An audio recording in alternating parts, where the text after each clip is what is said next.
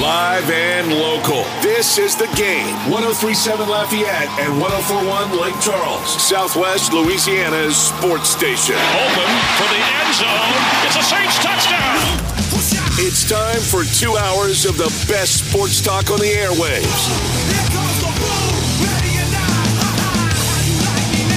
Here's your host, the Blonde Bomber, Jordy Holtberg. And a great good afternoon and welcome to this middle of the week Wednesday. It's Hump Day, July 27th, the year 2022. My main man, James Mesh, back in the Master Control Suite in the Game Studios, which are on the campus of Delta Media, which houses KLWB, which is 103.7 Lafayette. We're also on 104.1 in Lake Charles. We're streaming around the world, 1037thegame.com, 1041thegame.com. And if you happen to be in the Acadiana area, you can turn your television set on because we're simulcast on Stadium 32.3 and 133 on LUS Fiber. Normally we do headlines, but the biggest headline of the day is he's back. Saints training camp began today, and star wide receiver Michael Thomas was back in action. John Hendricks, we go straight to New Orleans to catch up with our Saints reporter who does such a great job covering them day in and day out. John, I can sense the smile on your face, big guy. How I thought he was on the PUP list. Explain what happened.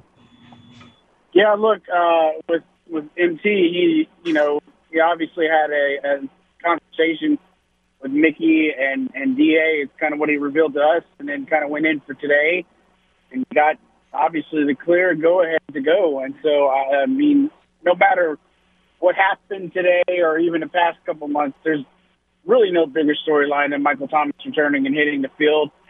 I thought he looked great. Excuse me.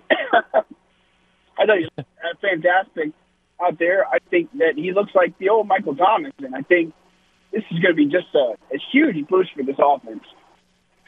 That's awesome. John Hendricks, the Saints lead writer, reporter for Saints News for Fan Nation at SI.com. So that's one good news. Another interesting bit is some players that are other players that are coming off of injuries. How was Taysom Hill, by the way? Yeah, look, you could have fooled me if you told me the guy had Lisfranc surgery and was rehabbing from that. Him and Marcus May, I mean, you think about just how far we've come from in modern science or whatever the case may be. I mean, here's two guys that have had just crazy injuries, right? And Lisfranc before, I remember that would just set you out for easily over a year, and Taysom's come back, he looks good. Leonard Rout's playing tight end, playing special teams, doing a lot of his normal roles. And then Marcus May, obviously, they're going to be smart with him. But, again, coming off the Achilles injury, and he looks energized. He said he's right along where he should be as far as recovery.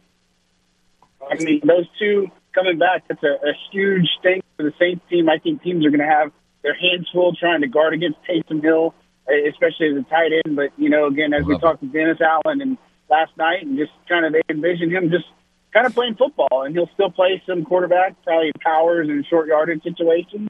And, it's going to work well until it doesn't, Yeah, I got you. Last report was a noticeable limp on Jameis Winston at quarterback. Is that still there? Does he look healthy now?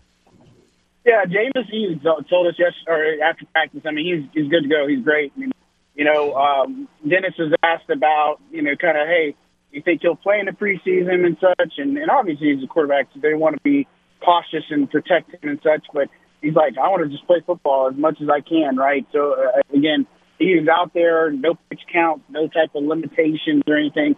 Obviously still wearing the brace. That's expected. He said that way back when, a few months ago, and just kind of said, hey, I'm going to command the brace this year, nothing that's going to hinder him or anything like that. But, man, Jameis Winston looks good. He looks sharp out there so far. I mean, it's been one day, but I think this is something that we've gradually saw since people made a big deal about the limp, that he just looked so much better and more comfortable sprinting, running around, doing a lot of different things that you'd expect him to. Sounds like great news for day one so far, but one noticeable absentee was the Honey Badger, Tyrann Mathieu. Well, what's the story on Mathieu? Yeah, he's excused for a family-related matter, so definitely it's a personal reason. But he's excused from everything. And so obviously that's a good thing that, hey, it's not because of him not wanting to be there or anything like that or anything else that's injury related. But, these things happen from time to time. Tano Passignon was another one that was missing. He's on the NFI, non-football injury related list at the moment, but Nick Vannett was on it yesterday and he was off today. So that's just how quickly those things work. And I think the only concern you might have right now from an injury standpoint is Pete Warner. He was doing rehab work kind of off to the side. He was not really a participant in practice, and so no helmet or anything like that. So Dennis said it was nothing serious, and everything I heard, it's nothing serious, nothing to get crazy about right now, but still never a good thing to open up camp and missing your guy that you're really relying on to do a lot of things to do Mario this year. I'm curious, John Hendricks. Saints have had one head coach for a long, long time. Now Dennis Allen takes over. You've seen these training camps. Anything different? Things running any different? Or does it look basically the same as it always has? I feel like it's the same. And look, Dennis Allen is a guy that you come in, you do your work, and then let's go. I think that's kind of the approach that he's taken, and I think the players know exactly what to expect from him. And I think there's a lot of elements that are kind of similar to Sean, but they're different. Dennis is asked about things in advance, and he's like, look, I'm just worried about today, I'm worried about tomorrow, and just all these types of things. And so not that he's not a forward thinker or anything like that, but I feel like he's just saying, let's not worry about, preseason game one right now. I'm worried about practice and the fundamentals. And he has kind of like a list, I wouldn't say a laundry list, but a lot of things he wants to see out of his team and to be able to make sure that they're in a position to compete. And he knows what this team, a franchise, expects and, call attention to the fans and such. And so I really feel like he's coming in here with a humble attitude, a humble heart, and that he's coming in to work and just really has a staff around him of people that are no-nonsense type guys that are really focused on and united for one vision, and that's to win football games. Okay, so everybody wants to know how the rookies look, particularly the first-round picks, Olave and Penning. From what it's hard to say with an offensive lineman, but I'm sure they were throwing passes to Olave. How did he look? How did they look? Yeah, Chris Olave looked good. I mean, he's smooth, and again, talking to Jameis Winston, one of the things that he pointed out today and talking with him is the fact that, he said he doesn't like to do comparisons, but he reminds him a good bit of Chris Godwin. And just the fact that he came up and he's been such a professional about everything and really just showing off, acting like a pro, a veteran, the type of guy. I mean, he looks great out there. Trevor Penning's on the second team right now taking left tackle reps. Again, it's James Hurst's job until it's not, unless he loses that. And Penning's got to refine a few things in the pass protection, couple things like that. I mean, I tell you, the rookie that I thought jumped out of the page today was DeMarco Jackson. Again, this is a guy that has kind of been relatively quiet. I think he had the play of the day. He broke up a pass from Andy Dalton intended to Taysom Hill. And that would have been somebody that you normally say, hey, he got it. But Jackson made a great play on the ball, broke it up, nearly picked by C.J. Gardner-Johnson. But he's been quiet up until then and just more like special teams. But that was probably the most impressive rookie from today, Isaiah Olave. John Hendricks, greatly appreciate your time. Why don't you explain to the listeners, there's much more than just what happens on the practice field for a couple of hours, right? I mean, there's a lot of things that go on now that these players are doing as they get ready for the season. What is a typical day? Yeah, I mean, they're in there early, and, forgot to ask Jameis if he's still the first one in the building, but, some of these players get here 5, 6 o'clock in the morning. They're going through, they have individual meetings, and they have team meetings, they have position meetings, they get on the field for stuff, they eat, obviously, then there's things you do after practice, like some of the tight ends might be in the indoor facility, getting some extra work in, getting some extra reps. Some players may stay on the field. We've seen Jameis Winston do that. I mean, it's a full day's work. And you talk about the schedule. I mean, they're doing this pretty much 6 days a week.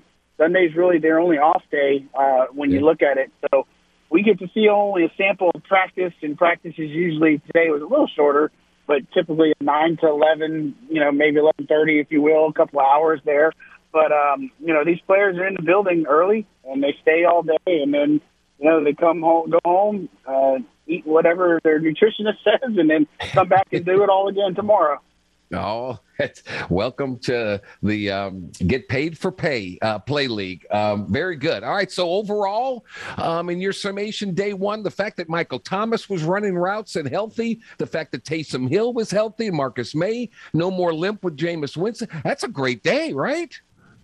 Yeah, I don't know if there could have been a better day for training camp. Again, like Thomas coming back, that's the top storyline. That's the top takeaway. I mean, this is, again, just such a huge boost to pair with. This guy is going to change a lot. And look, I know a lot of people mock him for slant boy or whatever. There's more than that. And he's not going to burn you with speed necessarily, but he's got such a physical style play that it's just hard for corners to really go against. And look, this is going to change the complexity of this offense. It's going to make it more dynamic. There's a lot of things that you do love about it. Same thing with Taysom Hill playing the way he does. You know, again, it's about as good of a first day that you could have about everything that you've wanted and to expect from this team. I forgot to ask. Alvin Kamara was there and looked good? Yeah, looks good. I mean, looks fine. You know, we talked to Mickey Loomis last night. Kamara, we're not sure if he's going to make that hearing for next Monday on August 1st. That's obviously the biggest milestone that's coming next in his particular situation with the legal hearings and proceedings. But, you know, we'll see how that plays out. And it's just kind of wait and see, because even if he escapes that discipline from a legal standpoint, he can still face NFL discipline. But for now, he's there. He looks like AK, and they're going to need him in a big way. And not just for a guy that needs to carry 20, 25 times a game. He's got to get him involved in the passing game. John, I know you're busy, man. Thank you so much for updating us. That was awesome. We really do appreciate it, man. Have a great day, all right? Thanks. Appreciate you as always. Have a good rest of the show. All right, John Hendricks, SI.com. You can score a new Apple Watch by sending a simple text message. That's right. The game 1037 Lafayette, 1041 Lake Charles wants to hook you up with a new Apple Watch. All you have to do to win is join our brand new text club. Simply text GAME to 337-283-8100. That's GAME to 337-283-8100. Once you join, you'll be eligible to win an Apple Watch. Plus, you'll have a ton of chances to score other great prizes like Astros tickets and more. It's the Game Text Club. Find out more at 1037thegame.com and 1041thegame.com. All right, so Michael Thomas is back. We'll take our first time out of the day. When we come back, we'll stay in New Orleans. RP3 will join us. The Ragin' Cajuns' turn at Sunbelt Conference Media Days. We'll have that report when we return to the Jordy Hultberg Show. On the game, 1037 Lafayette, 1041 Lake Charles, your home for the LSU Tigers, the Houston Astros, and for today, the Sunbelt Conference Media Days in Southwest Louisiana. We'll be right back. Download the free The Game mobile app for Android and Apple devices. No matter where you are in the country, you can listen to The Game. 1037 Lafayette and 1041 Lake Charles, Southwest Louisiana's sports station. Welcome back, boys and girls, on this Wednesday, July 7th, the year 2022. Sunbelt Conference Media Days, they're coming to a conclusion today. It was the Ragin' Cajuns' turn. And, of course, our good friend, the host of RP3 and Company, Raymond Parsh III, was there, along with Kevin Foote and others. He's joining us now to give us an update on things. RP3, how are you, man? I'm doing good, brother. I'm doing good. How about yourself? How you doing? I'm good. Things winding down, or how was today? You know, interesting enough, we are winding down. Southern Miss is on the up there doing their thing right now. Coach Will Hall, former Ragin' Cajun offensive coordinator under Mark Hudspeth, who's now in the second season at the helm of the Golden Eagles. He's up there speaking with his players right now. But Cajuns did take center stage, but I'll tell you this, as much excitement as there was yesterday about just how competitive the Sun Belt East is going to be, there seems to be more media folks and more people generally in attendance for today's session, just focusing on the West, which is supposed to be the runaway division for the Ragin' Cajuns. So I found that kind of interesting that more folks showed up today, media people, than there were for the East Division, with all the really ultra-competitive teams that are in that side, on that side of the conference. Yeah. What did Coach Des have to say? What stood out to you today?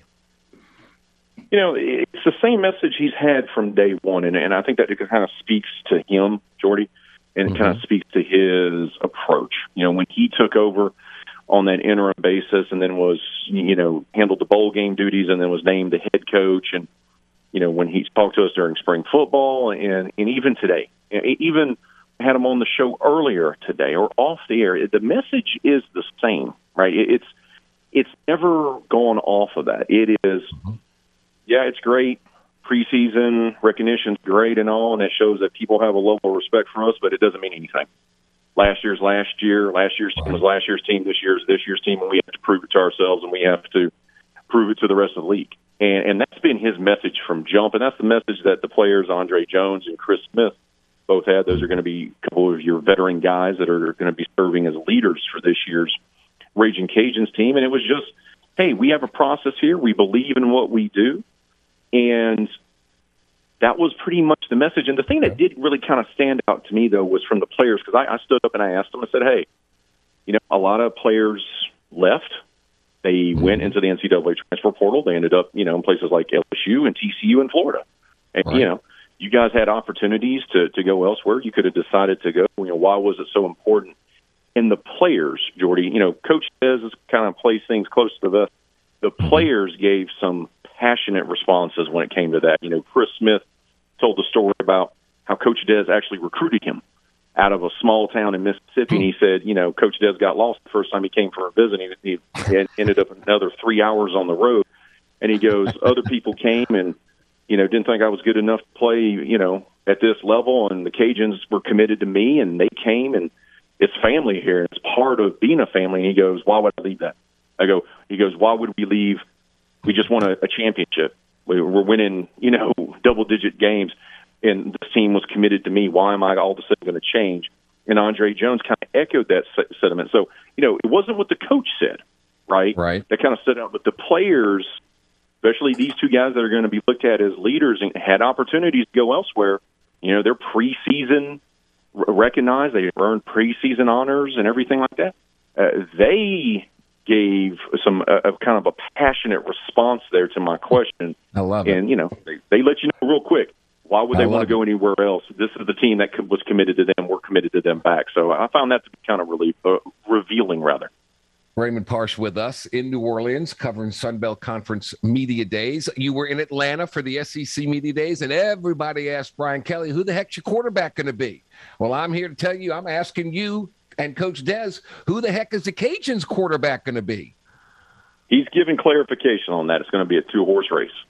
There are going to be two guys that are going to compete for camp. One of them, obviously, you already know about, Chandler Fields. Chandler, of course, has been the primary backup the last 2 seasons. Behind Levi Lewis, who's one of the great recruits for the program, and that I won't say it was the first full recruiting class, but really the second recruiting class for Billy Napier. He seems like he may be the heir apparent, so to speak, to run things. But Woolridge Ben, the young man that came from Fresno State. He's been part of the system. He understands what they want to do. And Coach Des says, look, it's going to be a competition between the two of them. And when I asked him this morning on my show, he says, look, it's going to come down to whoever we're comfortable with, who's ever the most comfortable running our offense. So it's going to be a wide-open competition. He said, look, the other guys, they're going to get reps. It's not that they're not. He goes, but for the starting job, it comes down to those two guys that are going to get the majority of the reps with the first team.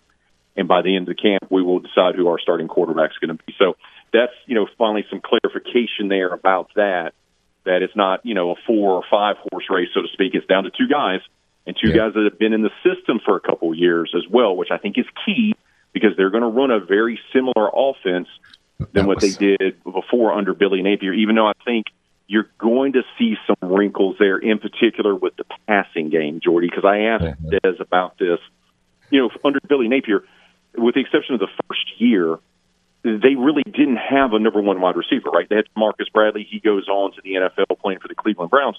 And they've had a lot of talented guys, but they would go one game where a guy would get 4 catches, 84 yards, and a touchdown, and then the next 2 games he'd get a total of 2 targets. And there was no consistency there. They didn't have a true number one. asked him that this morning just directly, and he said, look, he says if it develops, but he kind of indicated we'd like that to happen.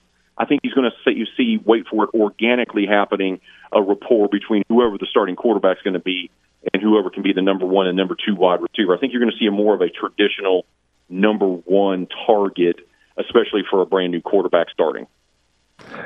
Raymond Parsh, outstanding job in New Orleans. What is going to be, I just equated to other teams. Like the Saints are going to hang their hat early on their defense because they're the most returning players and the most veteran players there. LSU's going to, on the defensive side with that defensive line and that new secondary core. What is the mantra of this Ragin' Cajun club for this year, do you think? It's the same thing that you just answered. You just answered it. It's the same thing as the other two. It's going to be defense. That's what they're going to hang their head on. Look, you have Andre Jones that's back. You have Zion Hill that's back.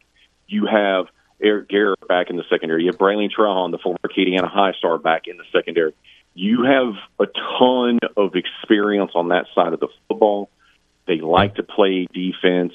And really, that's what they've kind of done. Look, the 4 years under Billy, they didn't have high-profile offensive attacks. They like to run the ball a lot, and they like to play defense. That's what you're going to see here as well. I think you're going to see a little bit more of a passing attack than before, with Dez kind of running the show, so to speak. I think it'll be, like I said, some new wrinkles, but they're going to hang their hat on defense. That's what they're going to have to, because that's where that's where the majority of their experience comes from. Now, they're still going to want to run the football. Now, the offensive line is a big question mark.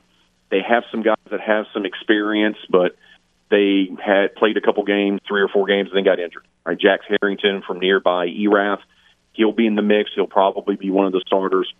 They have some other guys that they have to figure out there across the offensive line, but they want to run the football. I mean, that's what they want to do. And even though Dez was a record-setting quarterback, remember, you know this because you saw him play, Dez was pretty good at running the football himself as a quarterback, right? So you're going to want to – they're going to want to run the football. Dez has coached the running backs during his time as an assistant at UL.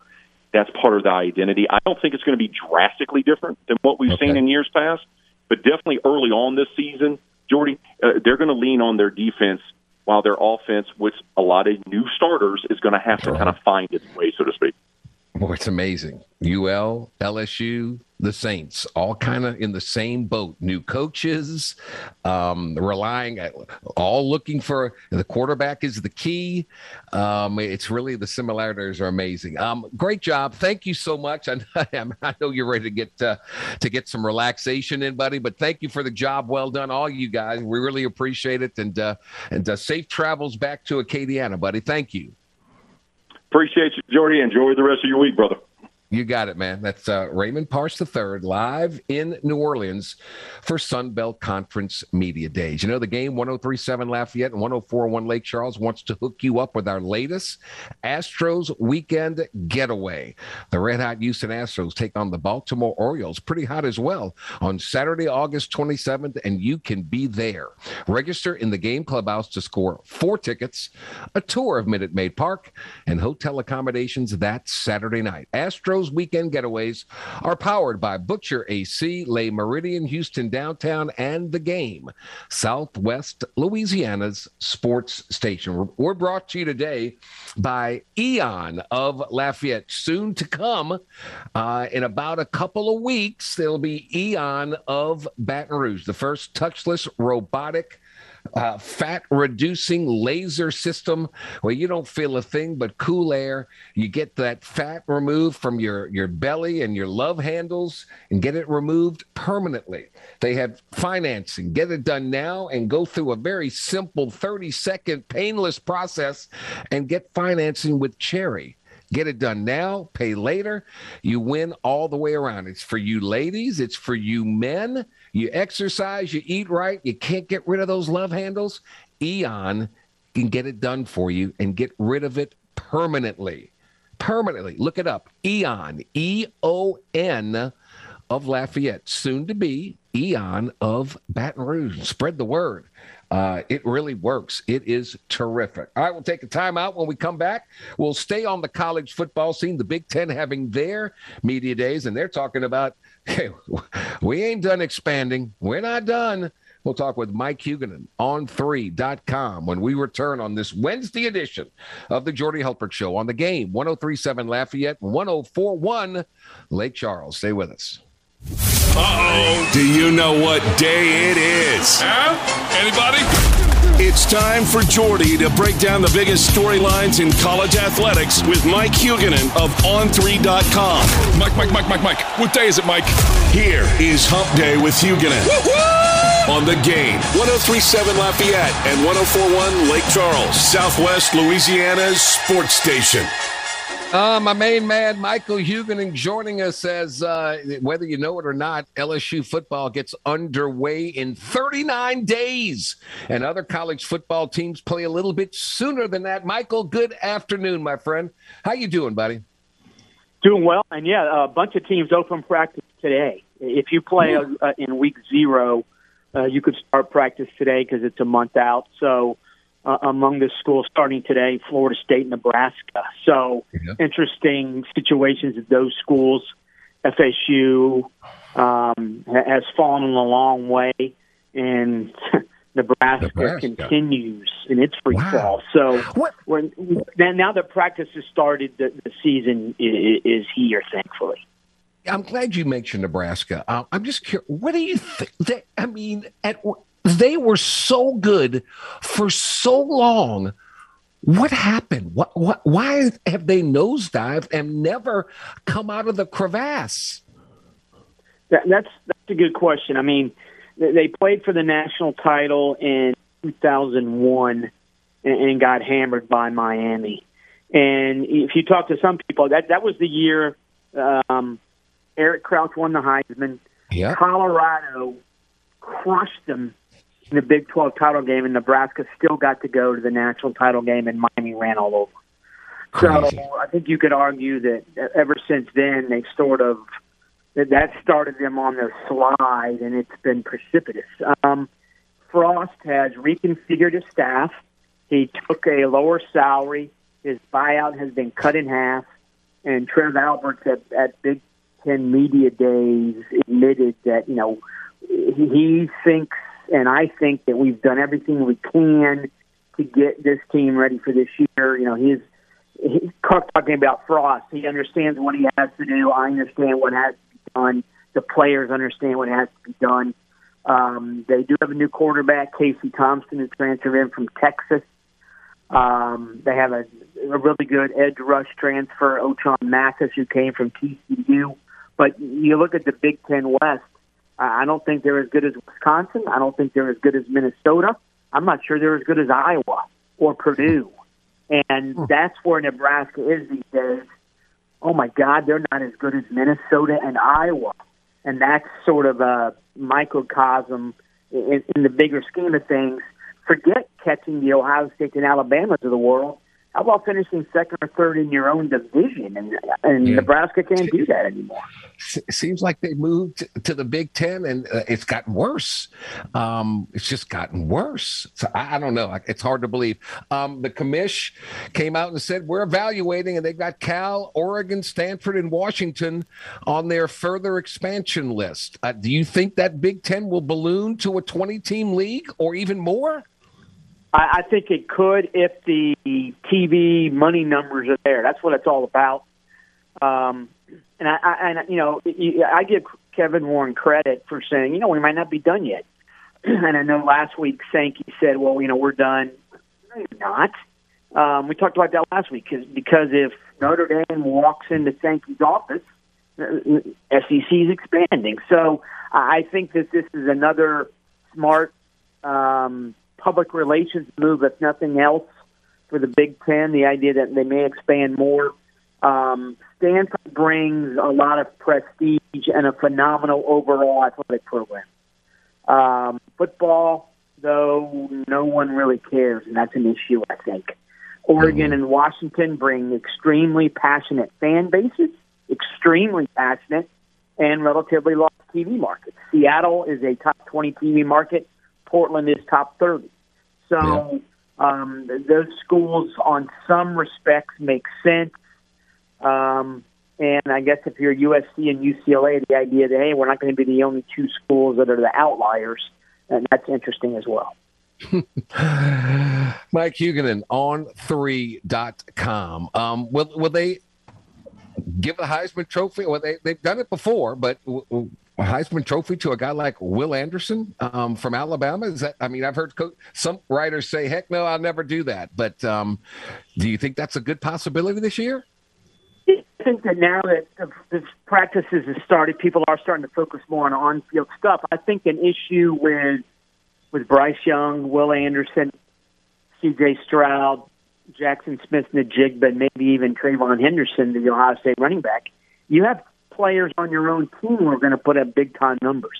And it's one thing if Will Anderson played for LSU or played for Texas or played for Oklahoma. If you're a voting writer, you may say, something, as good as Will Anderson is, Bryce Young's the most important player on his team. So it's going to be hard. I don't think it's necessarily, yes, obviously it's hard for a defensive player to win it, but I would argue that Will Anderson's biggest issue is you're on the same team with Bryce Young. Gotcha. Were you disappointed that there's kumbaya between Nick Saban and Jimbo Fisher? They kind of settled their beat, but it looks like they're all fighting for the same thing, and that's to lobby for NIL policies to be the same across the board. So in a way, despite their public outcry and accusing a coach of buying, which we all believe to be true, because everybody does now. But they're fighting for the same thing, it seems like, and that's for NIL policies to be the same across the board. Yeah, I think every coach wants that. Now, there might be a handful who are thinking we actually have an advantage, so I need to take advantage of this while it's like this. But I think for the most part, 90% of the coaches would like to see some uniformity. And that's the issue. The NCAA, obviously, because it's the NCAA, has no policy. Each state is different. Heck, some states allow high school players to make NIL money. It's extremely difficult to compete on even ground when maybe your land is fenced in and your neighbor's isn't. So his herd of cattle move everywhere and eat everything, while your herd of cattle is confined by a fence, and that's sort of obviously a metaphor, a very bad metaphor, but it is interesting that there are different rules for NIL, and that's not the way it should be. And again, that's the NCAA abdicating its responsibility. And I do think most coaches, just like most coaches are for a legitimate transfer portal calendar, I think most coaches, fewer but still a heck of a lot, want NIL to be uniform, no question, because you're playing basketball. You're 6'2" and you're playing against a 7-foot guy who is playing in 3 seconds the whole time. So it is uneven and it's unfair. Like you get on On3.com. The NCAA is going to vote on, and they're basically saying we're going to let you transfer as much as you want, as often as you want. No big deal. Go, just do it. What are they doing? I got no problem. I got no problem with that. I think at first blush, you're like, oh my God, it's total free agency. But you look at there's 131 FBS quarterbacks. There'll be 131 starting FBS quarterbacks. We did a story 2 weeks ago. I believe 8 of them are on their third school already.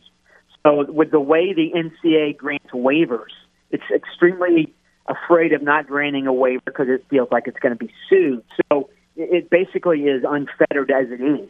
You look like a guy like Charlie Brewer, the former Baylor starter.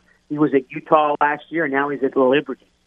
3 different schools in 3 years. So, and yes, he is a grad transfer, and the rules are different for grad transfers, but there's I think 4 or 5 quarterbacks who aren't grad transfers who are already on their third school. So I don't think it's as bad as the naysayers say it will be, because it basically is that way now because, again, the NCAA grants waivers willy-nilly, really. Mike, the other big story was Tennessee received a notice of allegations. NCAA has alleged 18 level 1 violations under ex-coach Jeremy Pruitt. 18 level 1. My gosh, that's crazy. I still don't think there's going to be that harsh of a punishment because a lot of the stuff. Now, I get the fact that everything Tennessee did illegally is now basically legal. And Tennessee quickly moved to get rid of Pruitt, and they wanted to get rid of Pruitt so badly that they basically said, here's our investigation, NCAA. We did a lot of bad stuff. Here it is. And I think all this was basically because they wanted to get rid of Jeremy Pruitt. I don't think the NCAA is going to come down hard. I think there's going to be maybe some monetary, financial aspects of this. But, are there going to be a bowl ban? No. TV ban? Obviously not. Maybe they lose a couple of scholarships. But I think in the long run, Tennessee's plan was to get rid of Jeremy Pruitt, and it worked. Still, the jury's out on Heupel as a recruiter. Certainly, last year he did a nice job of coaching the team. But I think Tennessee, frankly, yes, that's a lot of negative publicity. But I think they're thinking, something? That's fine because we got rid of Jeremy Pruitt. Gotcha. Mike Huguenin, On3.com. Had a little slippage from Clemson. Are the Fighting Dabos going to be back and be in national contention this year, do you think? I don't see what everybody else sees. I see a really good defense. That's what I saw last year. Last year, the problem was an offense. And I think the receiving core is actually not any better than it was last year. I'm still not sold on Uyunglele. The running backs look really good. The offensive line, most of them return. That offensive line last year was not good. And if you look at their main competitors in their division, Wake Forest, vastly better offense. NC State has a better offense. Clemson has the best defense of the three, but they had the best defense of the three last year. So I don't see Clemson as a top 5 team. I'm not sure there's any ACC team that's a top 10 team. I'm not bullish at all on Clemson's offense. Defensively, it's a very solid unit, especially up front, but this is also a team that's changing its coordinators. And I think Brent Venables was hired by Frank Howard, who's been there so long. So there's a lot of change at Clemson, but I don't think the offense changed enough. I'm not buying Clemson as a top 5 team. Mike Huguenin, On3.com. Would you say that, would you take the bet that of the Final Four, you believe 3 teams are already set and they're basically the same 3, Alabama, Georgia, Ohio State? Would you bet that those 3 would be there when the dust settles? Yes.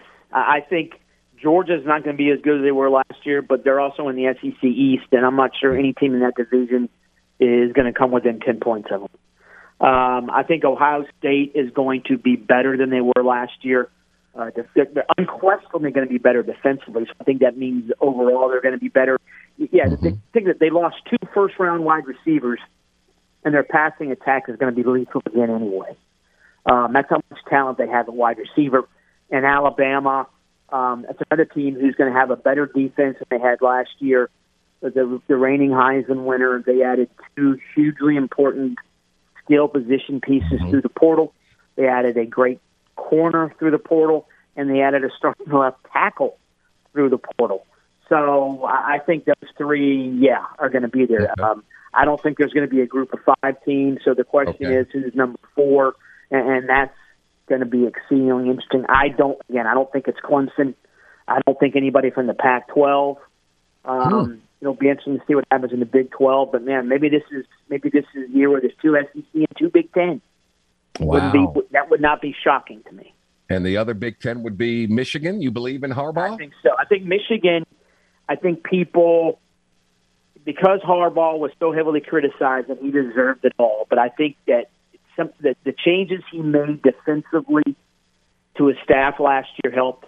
The changes he made to his offensive staff helped, and I know they lost Josh Gaddis, their offensive coordinator. I'll be honest, I don't think they're going to miss Josh Gaddis at all. I think the running game is going to be really good. Their offensive line won the Joe Moore Award last year. It's going to be better this year, I think, because they have the transfer center from Virginia who is a mauler. And defensively, they're not going to be as good up front, obviously, but I think they're actually going to be better in the back seven. So I think Michigan is a very, very strong team again. You said you're not buying what everybody thinks they see in Clemson.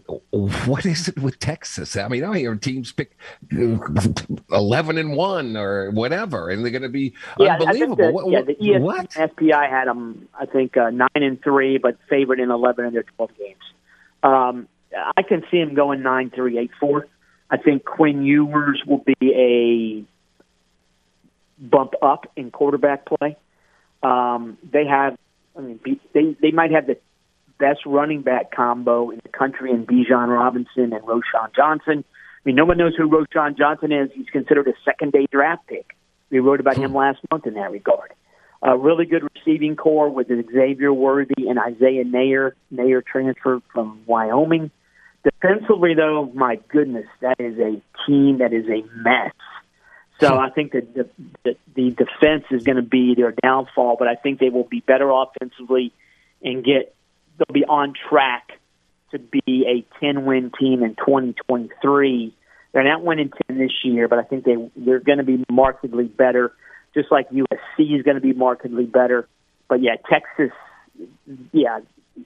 ain't a top 10 team. They're not a top 15 team. They might be top 20. They're certainly, I think, maybe between 19 and 25. Are they the best team in the Big 12? No, or is it Oklahoma? I think Oklahoma State and Oklahoma are better, and I think Baylor is extremely interesting. They lost a bunch of dudes. I mean, people talk about the guys they lost on defense. I think the key loss is Abram Smith, their running back. He ran for 1,500 yards last year. Yeah, they changed quarterbacks. So Hannon took him to a New Year's Six bowl, and they told him, dude, you're not starting anymore. So he transferred to USF. Oklahoma State they should have won the league last year. But, Gundy, as good a coach as he is, his team always seems to have one game where they don't get it done. Oklahoma State's defense, it's going to be interesting to see what they do with Derek Mason because Jim Knowles left for Ohio State. Still a talented defense. The Big 12, top 3 or 4 in the Big 12, that's going to be a very interesting race. So, again, Texas does not have the defense to win the league, but as they will have a say in who does.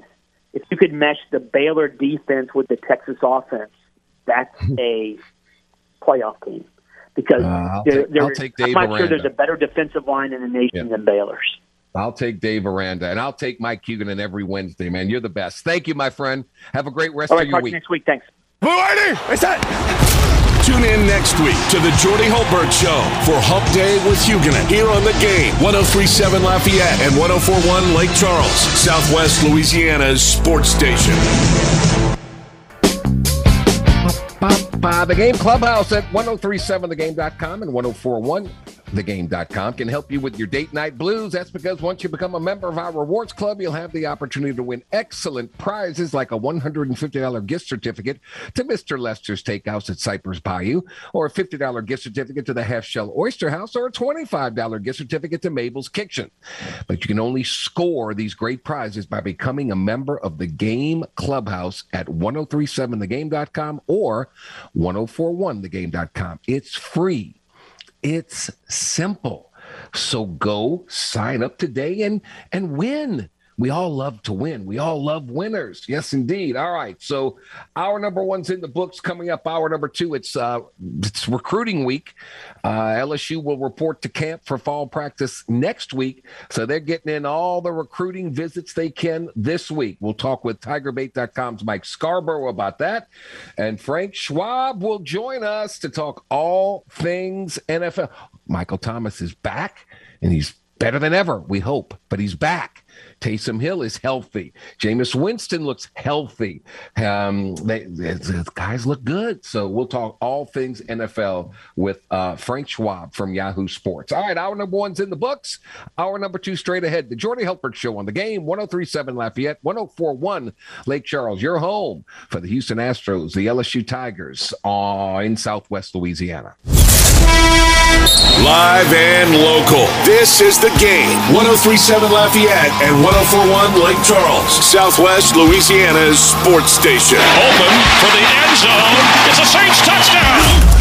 It's time for 2 hours of the best sports talk on the airwaves. Here's your host, the blonde bomber, Jordy Hultberg. Hour number two of two, and away we go. Welcome aboard on this Wednesday, July 27th, the year 2022.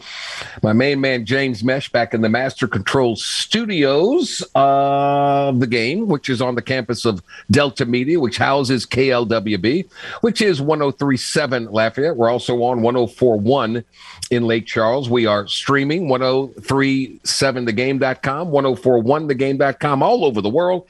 And if you're in the Acadiana area, we're simulcast on Stadium 32.3 and 133 on LUS Fiber. If you missed hour number one, we took you straight to Saints training camp. The big news, Michael Thomas back in action. That's great. Everybody else looks healthy. Well, then we stayed in New Orleans for Sunbelt Conference Media Days and got the latest on the Raging Cajuns. And then we talked with Michael Huguenin from On3.com about the Big Ten and all the things going on in college football. If you missed those, you can go to our websites, go on demand. They'll be up there and running. You can find them. But we begin hour number two. I do believe it's a recruiting week as LSU gets ready to report for fall camp next week. This week is a big recruiting week. So who knows recruiting better? Nobody than Mike Scarborough of TigerBait.com. He joins us now. Mike, thanks for your patience. I greatly appreciate your time, my friend. How you been, buddy? Doing good. Just a little bit of a breather. Yeah, LSU's got the Bayou Splash event on Friday, and we got feelers out to see who's going to attend, who's not. I know there's one in College Station at Texas A&M, another type of barbecue pool style event that a lot of college programs are wanting to get in this last weekend before everybody starts practices next week. So okay. A lot of people locally interested in Shelton Sampson and whether Lance Hurd is coming down and a few others.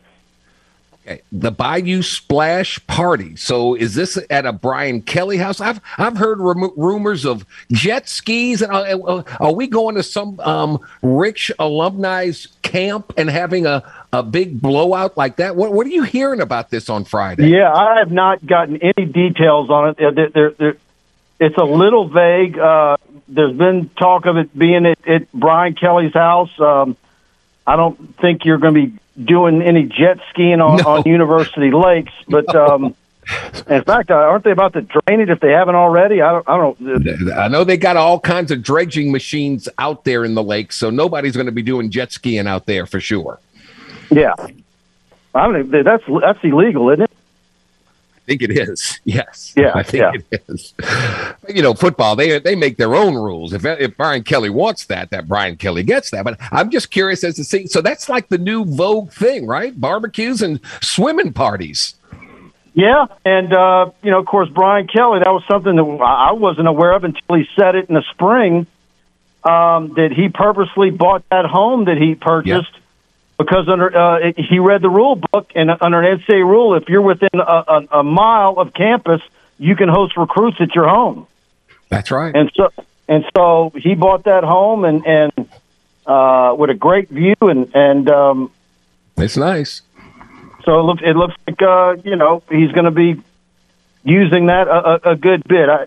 I think we're we've seen some unique things from him in recruiting, and I don't think we're done. I think there's going to be some different approaches that he has, and I absolutely believe that since he's gotten here, I think he's loved everything he's discovering about Louisiana and the culture and the food and the way of life. I think he's enjoying all of it. I agree. And when he came out of the SEC media days and said, man, the fans, they love football, they love family, they love food. He said, I should have been in the South a long time ago. Man, that's just endearing to this population along those lines. And he's done a good job. I mean, he got the latest commitment, right, was the class of 2024, that 4-star tight end Tavion Galloway out of Ohio. So that tells me a lot right there. Yeah, Chillicothe and obviously Coach Denbrock, who coaches and recruits tight ends, having been at Cincinnati, was already familiar with Galloway. And, of course, he announced it is church last Saturday early evening. Mm-hmm. And that was a really, really nice pickup. So, we were sitting there at the end of May with LSU sitting at a handful of commitments, Nothing. 5.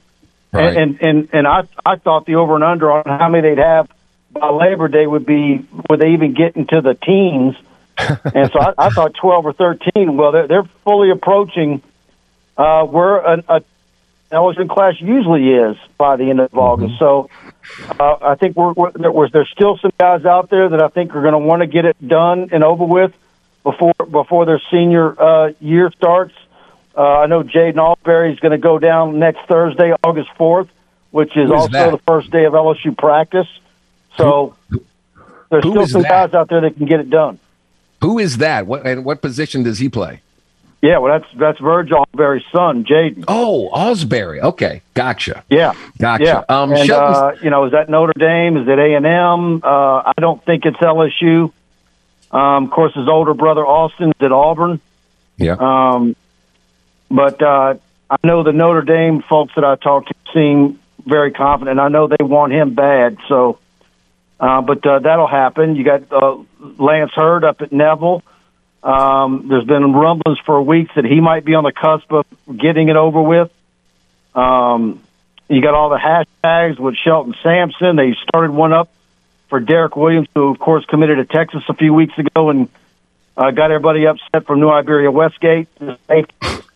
And but there's still some stuff that can be done in recruiting, but for the most part, starting next week between all these high school kids starting their own football practices and LSU, the attention is going to turn to on the field, and then recruiting will take a back seat until you start hosting kids on campus for home football games.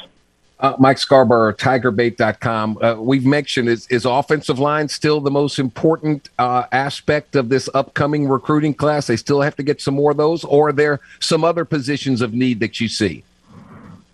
I think you want Brad Davis to have a run the way Jamar Cain did, where he's got 3 or 4 offensive linemen on board. That is very much a need position for this class. And, obviously they've got one a few weeks ago in Mobinga, but, Chase Basonis from New Jersey, who had visited LSU, committed A&M last week.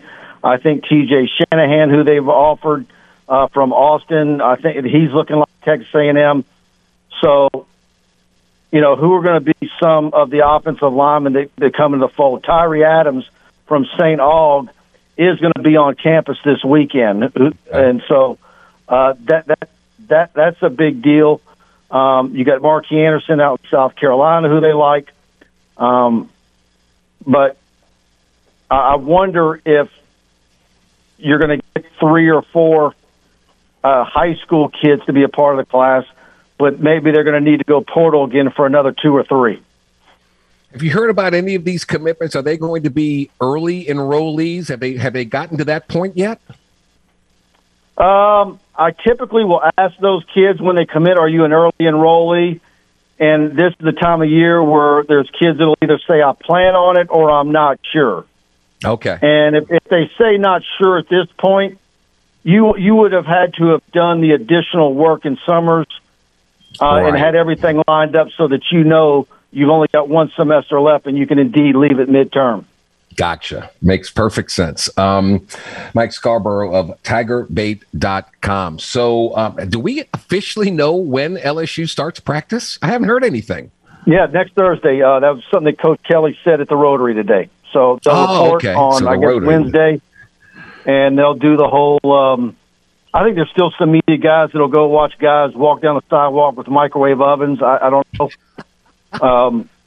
But yeah, you remember that? Like seeing pickup trucks at Broussard Hall. Remember that? Yeah, we made the beeline. We had to get a little mini refrigerator in ours because that was the most important thing. I mean, golly, sakes alive. Yeah, seeing offensive linemen carrying a mini refrigerator. Mini fridge was number one on the list by far, and I was lucky. My roommate had the turntable, had the TV, he had it all set up. But when I checked in and got into my room, it was all. I said, "This is great. I'll go get the fridge, man. That's the least I can do." So we did that. Level of importance of Louisiana kids that are still out there that LSU's hot and heavy on. Give me 3 or 4 names that you think LSU really needs to get. I think quarterback Ricky Collins, currently committed to Purdue. Okay. I think he's a must-get. Obviously, you got the 2 running backs already in the fold in Holly and Caleb Jackson. Right. Shelton Sampson, I like Kai Preen a lot at St. James. Not enough people talk about him. He will be at the Bayou Splash event. He confirmed for me yesterday. Of course, Shelton Sampson. Is there any more that they're going to do at the tight end spot? I think so. But there isn't one in Louisiana for 23. Tyree Adams, who I mentioned from St. Aug, but I really like Caden Jones at De La Salle. He's one that we've been talking about as a project and need to get big and stronger. But I wonder now that when you're not confined to a 25 and you can get to 85, if you don't go ahead and just take a flyer on him now, because I think in a couple of years he could absolutely be a beast, even though right now I think Adams looks like the better prospect now.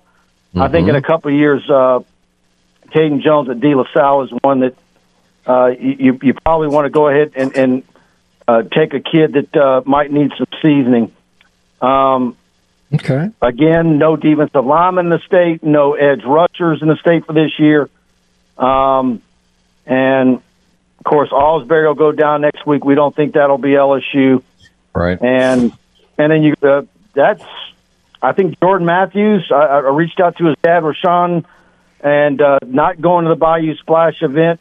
Jordan's all over town wearing Stanford gear. That's looking like Stanford. So I think that's it. And Kylan Jackson at Zachary. The safety. And of course, you sit out there and you want to try and flip Derek Williams, and then go from there. Gotcha. Mike Scarborough, TigerBait.com. So next Thursday, LSU opens camp. Any media restrictions? How's that going to work this year? Do you know? Yeah, I mean, look, obviously we were all just incredulous over how great the media access was in the spring. And Brian Kelly did say, look, it's not going to be like this in fall, right? Which, is expected. But, what are we going to get? I have a feeling he's going to be absolutely fair with us based on everything. I mean, look at the media access he's given. I mean, his staff are doing interviews every day, everywhere. Yeah. I mean, there isn't an ounce of him being paranoid or we speak in one voice, which what we've seen from the last 3 football coaches at LSU. So I'm assuming, even if we get 6 or 7, practices and then him and players at a normal clip, I'm not going to be surprised if we don't get, the 3 coordinators again like we did in the spring at some point before camp wraps up at the end of August. So, yeah. But, when are we going to get that? I'm assuming we'll get something from Bonnet early next week. All right, we are, 39 days away from LSU and Florida State. 39 days. Boy, they got a lot of work to get done with a lot of positions up for grab. My goodness gracious, a lot of work to get done, and we shall see. But, Mike, thank you so much. Any more details you get on the Bayou Splash Party, please text me. Let me know about it. All right. Well, I'm at some point, I hope to even know what the food spread is. I want to know all the details. Thank you, Mike. Have a great week, all right, buddy. Jordan. Thanks, man. All right, you're the best. Mike Scarborough of TigerBait.com. game.com. You know, you can score a new Apple Watch by sending a simple text message. That's right. The Game, 1037 Lafayette, 1041 Lake Charles, wants to hook you up with a new Apple Watch. All you have to do to win is join our brand new text club. Simply text GAME to 337-283-8100. That's GAME to 337-283-8100. Now, once you join, you'll be eligible to win an Apple Watch. Plus, you'll have a ton of chances to score other great prizes like Astros tickets and more. It's the Game Text Club. Find out more at 1037thegame.com and 1041thegame.com. When we return, we told you that Michael Thomas was back. We're going to hear from Dennis Allen on his thoughts on a variety of topics as the new head man of the New Orleans Saints. His training camp is underway. That's next here, the Jordy Helpert Show on the Game. 1037 Lafayette, 1041 Lake Charles, your home for the Houston Astros and your home for the LSU Tigers in Southwest Louisiana. Time to open up the vault for the games this day in sports history. July 27th, 1992. The Houston Astros begin a 26-game road trip to help make room inside the Astrodome for the Republican National Convention. That was this day in sports history. We now return to the Game. 1037 Lafayette and 1041 Lake Charles, Southwest Louisiana's sports station. And we are back. The Game, 1037 Lafayette, 1041 Lake Charles wants to hook you up with our latest Astros weekend getaway. The Red Hot Houston Astros take on the Baltimore Orioles on Saturday, August 27th. You can be there.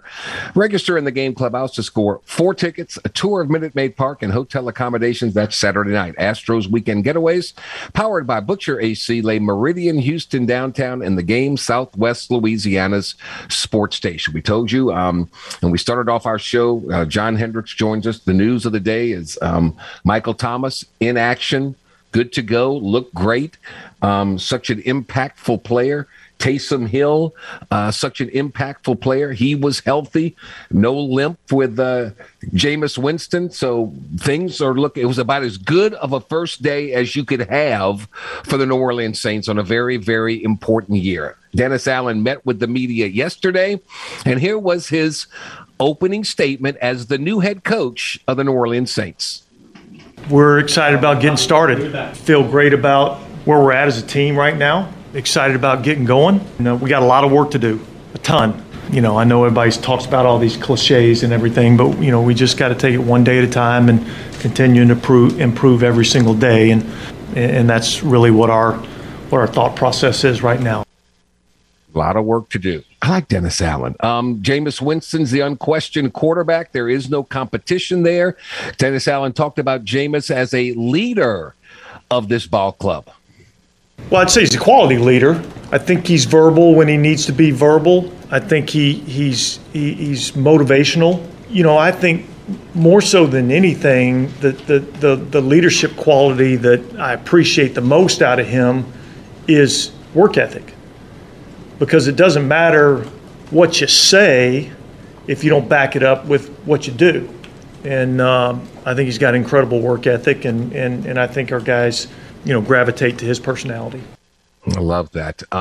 Mantra. What is this team all about? What is, as a coach, you try and set up a mission statement, all right? You set up a mission statement and say, look, we're going to be this, we're going to be this. Nobody's going to be in better shape than us. Nobody's going to hit harder than us. But nobody's going to be more disciplined than us. Nobody's going to execute better than us. Dennis Allen talked about the mantra of this New Orleans Saints team. Yeah, we're going to be tough. We're going to be smart. We're going to be highly competitive. We're going to compete our tail off in everything that we do, and that's really been our mantra about how we've played defense around here since 2017, really. And I think we've seen some of the fruits of that labor, and that can be carried over to, you know, our whole football team. And so, you know, it's not some, you know, fancy cliche or anything like that, but that's what wins in our league.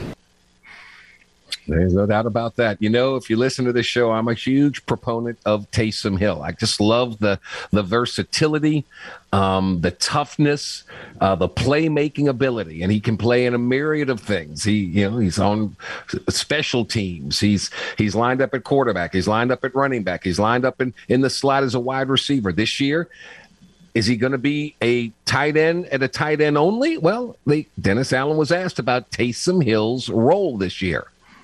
I think it's going to be very similar to what we've seen in the past. I think he's going to provide multiple roles for us. There'll be a lot of working with the tight end grouping, but yet, he'll still take some snaps from the quarterback position. We're still going to utilize him, in that role. I don't see like a ton different. There's still going to be a lot of special teams that he's going to participate in. He's a really good football player, and we want to utilize his skill set, and he can help us win football games. He is a football player. You can't pigeonhole him into one spot. You've got to let him do what makes him effective. And that's what I loved about what Sean Payton and now what appears to be what Dennis Allen and Pete Carmichael are going to do, and that's let Taysom be Taysom. Let him play a myriad of spots, make it difficult on the defense.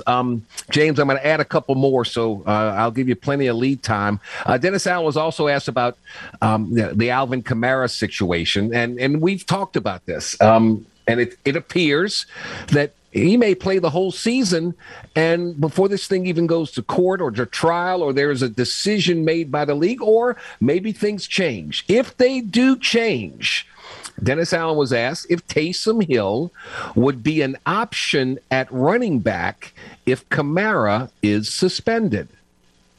Well, I wouldn't rule anything out, for Taysom in terms of what he's capable of doing. Hell, we tried to recruit him over to play Sam linebacker for us a couple of years ago.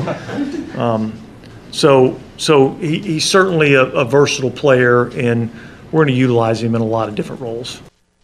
I like that a lot.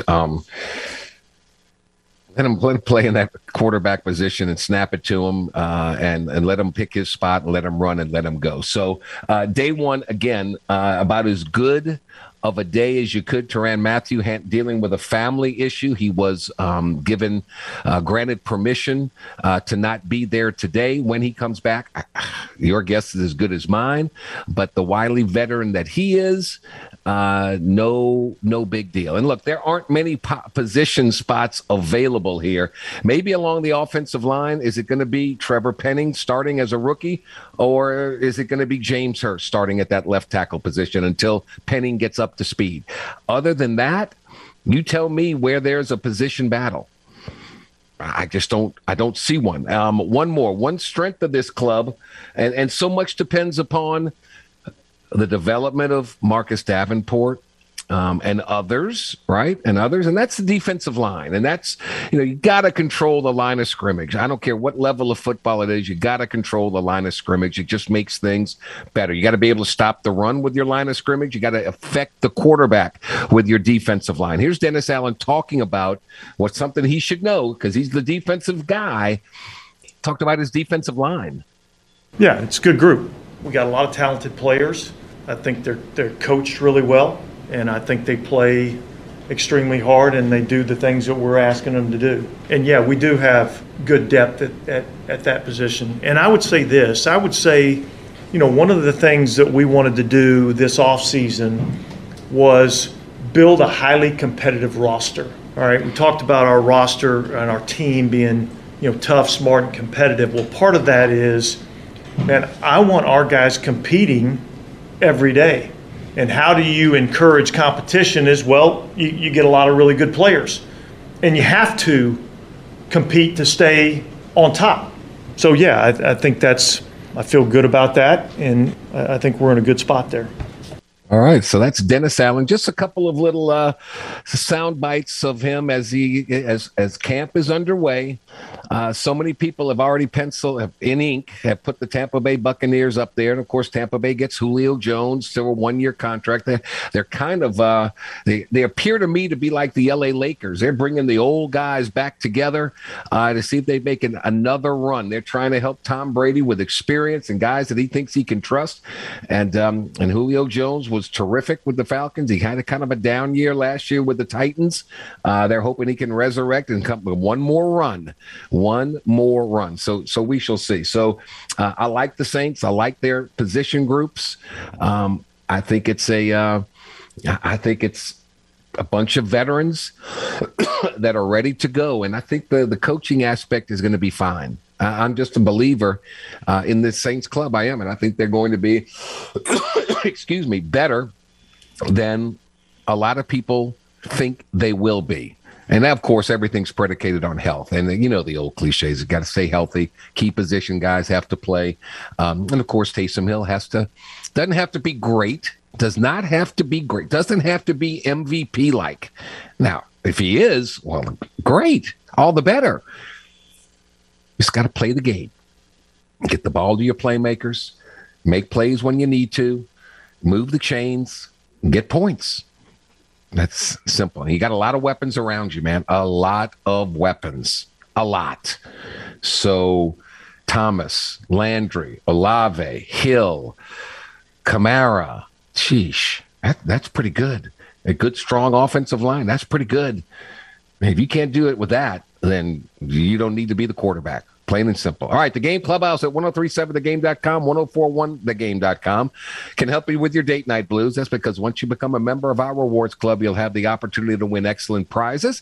How about a $150 gift certificate to Mr. Lester Steakhouse at Cypress Bayou? How about a $50 gift certificate to the Half Shell Oyster House? Or a $25 gift certificate to Mabel's Kitchen? You can only score these great prizes by becoming a member of the Game Clubhouse at 1037thegame.com or 1041thegame.com. It's free. It's simple. So go sign up today. Don't you dare go anywhere. The Schwab is next. We're talking all things NFL here on the Jordy Hultberg Show on the Game. 1037 Lafayette, 1041 Lake Charles. Your home for the LSU Tigers in Southwest Louisiana. We love talking about sports. Yeah. You love listening to sports. Yep. Sounds like we were meant to be together, or at least friends with benefits. Aren't you glad you found us? Yep. Mm-hmm. Back to more of the Game. 1037 Lafayette and 1041 Lake Charles, Southwest Louisiana's sports station. 36 minutes after the hour, NFL training camps are underway. Hope springs eternal. And we're thrilled to have the Schwab, Frank Schwab from Yahoo Sports, joining us. Frank from Denver, Colorado, where they're excited about Russell Wilson. How are you, my friend? Doing well. Just it's kind of crazy that training camp's going on. It still seems like summer, but yet the NFL is right here. It's going to be here before we know it. We got a quarterback that shows up to camp looking like Nicolas Cage in Con Air. We've got a quarterback that's been given permission to go and find a team to play for. But I've got to start and ask you, have you ever heard or seen anything like Kyler Murray's homework clause in his contract? Never. I mean, it is just crazy. And, I'm sure people, mostly Cardinals fans, want to come up with reasons and, it's not really what it seems. But as my coworker, Charles Robinson, pointed out this week, you don't put a clause in a contract like that unless you're worried about it. Like, the Cardinals aren't sitting there finishing up a $230 million deal and decide, what's fun? Let's just put in this clause about you having to study 45 minutes a day during the week. It's crazy. And crazy. I'm sure the Cardinals didn't want it to get out, but I guess I don't know who leaked it either. It's just weird. You don't put that in a contract. What are you doing? Like, it's almost unenforceable anyway. I don't know. It's just baffling to me. And, even Kyler says, hey, I'm not a guy who's just grinding film 24 hours a day. I kind of see things a different way. And maybe he's right. He's had a lot of success in the NFL. It's just troubling. It's, when you give a guy $230 million a year, $230 million deal, you don't want to have to worry about him putting in the extra work away from the facility. I mean, it's just weird. And like you said, I've never heard of it before. Nothing like this. I mean, it does not paint a pretty picture, and people are going to always formulate their opinions, and it does not paint a pretty picture of Kyler Murray. But all he has to do is win, get to the playoffs, and win games, and nobody will even remember that homework clause. You did an article, and I want your opinion. It's called "What Happens Next with Jimmy Garoppolo?" Here are the 5 most likely scenarios. So, I've got to imagine there's a coach and an offensive coordinator that's looking at their team, and they're watching practice, and they're going, man, our quarterback's just not that good. They got a good one in San Francisco. Let's go get him. I got to believe that's going to happen sooner than later. What do you think? I think the most likely outcome is it's going to be forced by an injury. A contender is going to lose their quarterback for the season in the first month. And you know, I referenced when the Vikings traded for Sam Bradford, traded a first-round pick of all things for Sam Bradford right after Teddy Bridgewater's injury. And, you know, desperation causes teams to make bad decisions. It's one of those things where some team who thinks it's going to win a Super Bowl is going to say, wow, we just lost our quarterback. We better call up the 49ers. We better send them a draft pick and take on this salary. But I will say this. Look, I know it sounds crazy right now, but when you lay out this possibility of Trey Lance, let's say that the 49ers do not want to cut Jimmy Garoppolo. They have said that, and I think that that's legit. I think they will hang on to him until the trade deadline if they can't get a deal done before then. Okay. They want him on the roster. What if Trey Lance struggles in the preseason?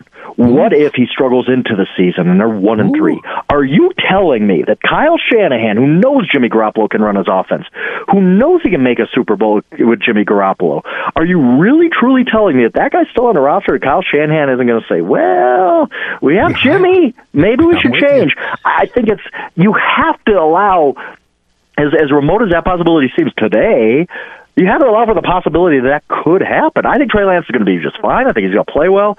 But what if he doesn't? What if he struggles really badly? I can't sit here and tell you that there's no chance Kyle Shanahan wouldn't make a change.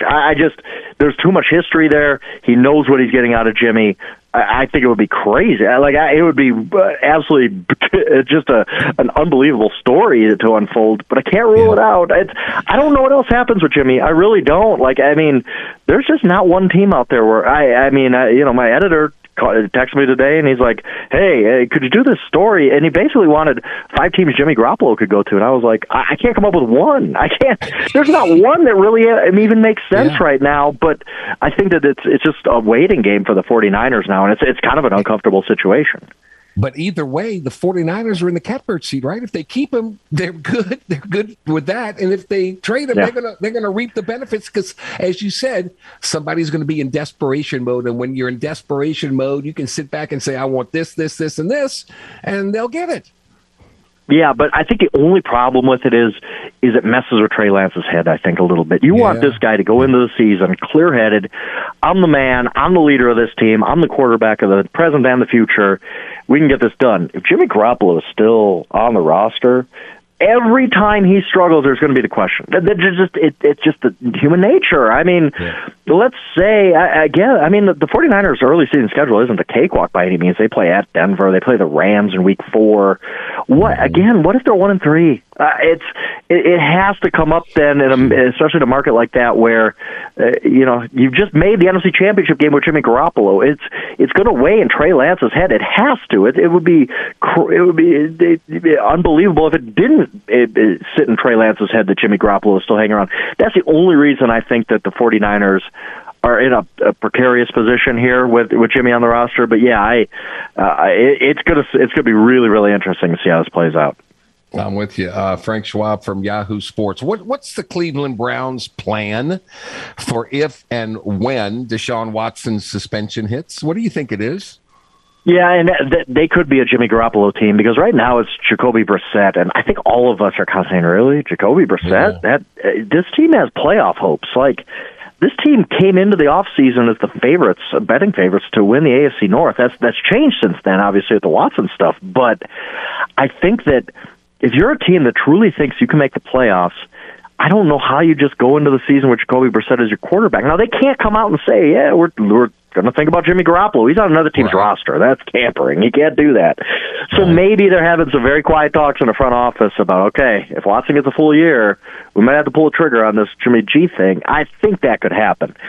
Otherwise, wow. I mean, that's why I thought they should have kept Baker Mayfield and just figured it out. Like, I know that sounds like it couldn't have happened, but I don't think Mayfield has much leverage as people want to say.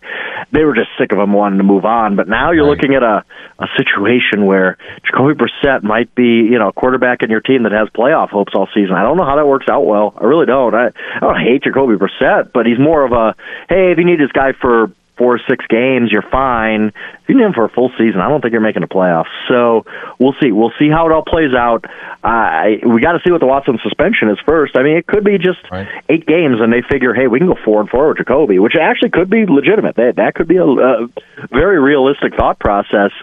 But if it's a full year, I think they almost have to go to the front of the line and Jimmy Garoppolo. At least they got to make the call and see what the price is. I'm with you. What's the deal with Jordan Love? What is he? I mean, do the Packers regret doing that now? Can the kid play? Yeah, I don't know. I mean, we've only really, truly seen him once, and that was in the Kansas City game a year ago, and I think they scored 9 points, 10 points, whatever it was. It wasn't much, and they lost. I don't know. I mean, who knows? I thought it was a bad pick the moment it happened. Like, what are you doing? Like, there's a Jordan Love in every single draft. You could find one. Malik Willis this year was drafted in the 3rd round. He's no worse than Jordan Love is as a prospect. So what were you doing when you are a player or two away from a Super Bowl championship and you're ways to get on a interception-prone Mountain West quarterback? I never got it, but I think what are Packers going to do? Like, it stinks for Jordan Love that he hasn't gotten a chance yet, really. But backup quarterback still is valuable in the NFL. And if the team's, I'm just lowballing the heck out of them and saying, well, we'll get a conditional whatever for him. At that point, the Packers might as well just hold on to him. It's not like he's holding up much of the salary cap or anything. Right. So my guess is that, I mean, the NFL is one of those leagues, as you know, it's out of sight, out of mind. And I don't know that anybody's holding out hope. I don't know that you were going to get to the 5th year of Jordan Love's career and some team is going to say, that's my starter.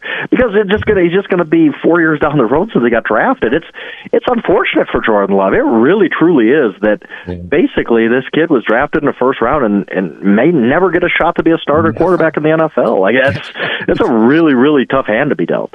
Man, unbelievable. He may be the Matt Flynn of football. Just hold a clipboard and get paid handsomely and go retire and not have any bad knees or back or elbow, whatever. Frank Schwab, Yahoo Sports, with us. When you heard the word, the deal of Julio Jones going to Tampa Bay and hooking up with Tom Brady, what was your initial reaction there? Yeah, part of it is Chris Godwin healthy? Like, it really, like, when you look at the Buccaneers roster, I get depth is always important. If you can add a guy like Julio, you do it. Why not? I'm sure, low risk. I haven't seen the money yet, but I'm sure it's low risk that way. But if they're healthy, they just gave Russell Gage 3 years and $30 million to be their 3rd receiver. They got Mike Evans. Chris Godwin is, if he's healthy, a top 20 guy too.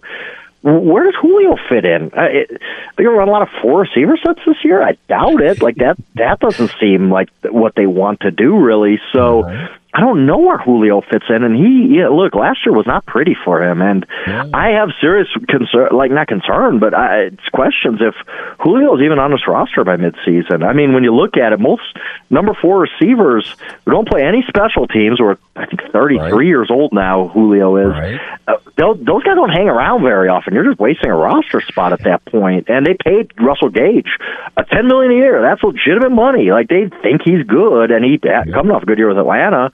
I just don't know where Julio fits, and if you're not playing at all, you're not getting any snaps, you don't play special teams, what point is there in you being on the roster? So I just don't see this turning out very well. Now, look, Julio's a Hall of Fame dude. I hate betting against Hall of Fame type talent because they beat the odds a lot of times, but it really didn't look pretty for him last year, and I just don't love the fit here for Julio Jones.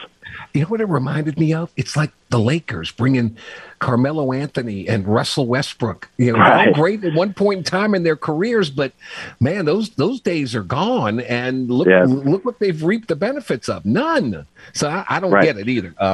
Russell Gage is an interesting story. He hardly saw the field at LSU.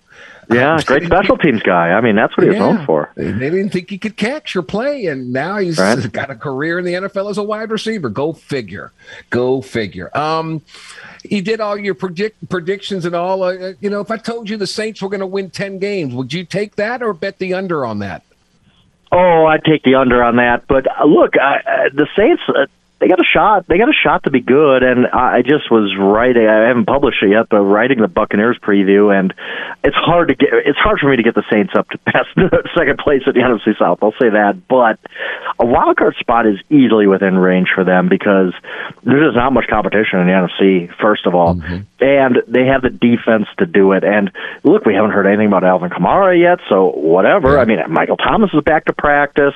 Everything. There's no bad news right now at the New Orleans Saints. I mean, and maybe this is a type of team that can sneak up on people. Maybe people writing them off because no Sean Payton, Drew Brees 2 years now retired.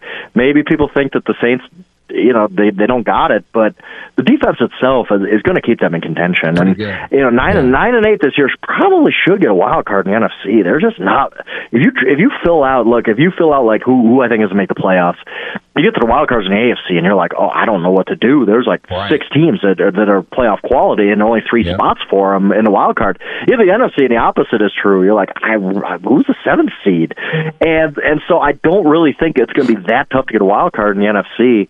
And why not the Saints? I mean, they handled this offseason, honestly, really, really well. I thought they were in a lot of trouble. They retooled in a hurry, and there's not many obvious holes on this roster. If Kamara's playing, if Thomas is even somewhat back to what he was, I could see them winning a wild card and doing it pretty convincingly. I don't think they win the division, but I don't know that necessarily the Saints are, just try to grind out a number 7 seed. You might be right. They could win double-digit games if that defense is as good as advertised. We shall see. Frank Schwab, Yahoo Sports. The clock is ticking on Mike McCarthy. He's got the support of Jerry Jones, but he's got to make the playoffs, and he's got to go deep in the playoffs, or he's gone, right? He's gone. I would think. I mean, whenever we put like a thing like that on a coach, I always wonder about the context. Like, let's say they go 15-2, but the second to last game of the season, like Dak Prescott runs into CeeDee Lamb and they both tear their ACLs and he loses. Like, I'm not being funny, but you never know. True. Like, everything has context, and if they make the playoffs and they get bounced right away, I at least want to know how that happened. But yeah, if they don't make the playoffs, I'm sure why wouldn't he be gone? The Sean Payton thing is just hanging out there. Everybody in the world knows that Jerry Jones thinks the world of Sean Payton, as he should. A great coach, probably Hall of Fame coach. Sean Payton has left the door wide open for a comeback, as you guys know. I mean, he basically stepped down but said, I don't really know if I'm retiring, and broadcasting is a good way for him to bide his time until a good opportunity comes along. Right. And I think you're right in that if Mike McCarthy doesn't do anything to impress Jerry Jones, the Sean Payton thing is just right there for him. Right. He would have to. I'll put it to you. It's a weird situation where Mike McCarthy is basically coaching against expectations of what Sean Payton would have done, if that makes sense. It's like, make sense. Well, if he gets out of the season and Jerry Jones like, that really wasn't as good as I hoped, I could just go get Sean Payton and it's an upgrade. I think he would do that. Why wouldn't he? I mean, Sean Payton's great. I don't think anybody would fault him for that. No. So Mike McCarthy almost has to outrun Sean Payton here. Yeah. Good luck with that, man. Good luck. Frank, thank you so much. Football, I can feel it. It's here. And thank you for your expertise as always, my friend. Enjoy the rest of your week. Absolutely. I appreciate it. All right. He's the best from Denver, Colorado, and Yahoo Sports, Mr. Frank Schwab. We're back. Final timeout. And we'll wrap this up with some birthday wishes here on the Jordy Helper Show on the Game. 103.7 Lafayette, 104.1 Lake Charles, your home for the Houston Astros in Southwest Louisiana. Hi, welcome back. Finishing touches to this Wednesday edition of the Jordy Helper Show. Special thanks, John Hendricks, with the very latest from Saints camp. Raymond Parsh III, the very latest from Sunbelt Conference Media Days. Michael Huguenin from On3.com with the very latest from Big Ten Media Days and all things college football. Mike Scarborough of TigerBait.com with all things LSU football recruiting. LSU football camp opens up a week from tomorrow. So it's a very busy recruiting week this week with the Bayou Splash Party on Friday. Can't wait to hear about that one. And, of course, Frank Schwab from Yahoo Sports with the very latest in the NFL. If today is your birthday, July 27th, happy birthday from all of us to all of you. Jordan Spieth of golf is 29 years old.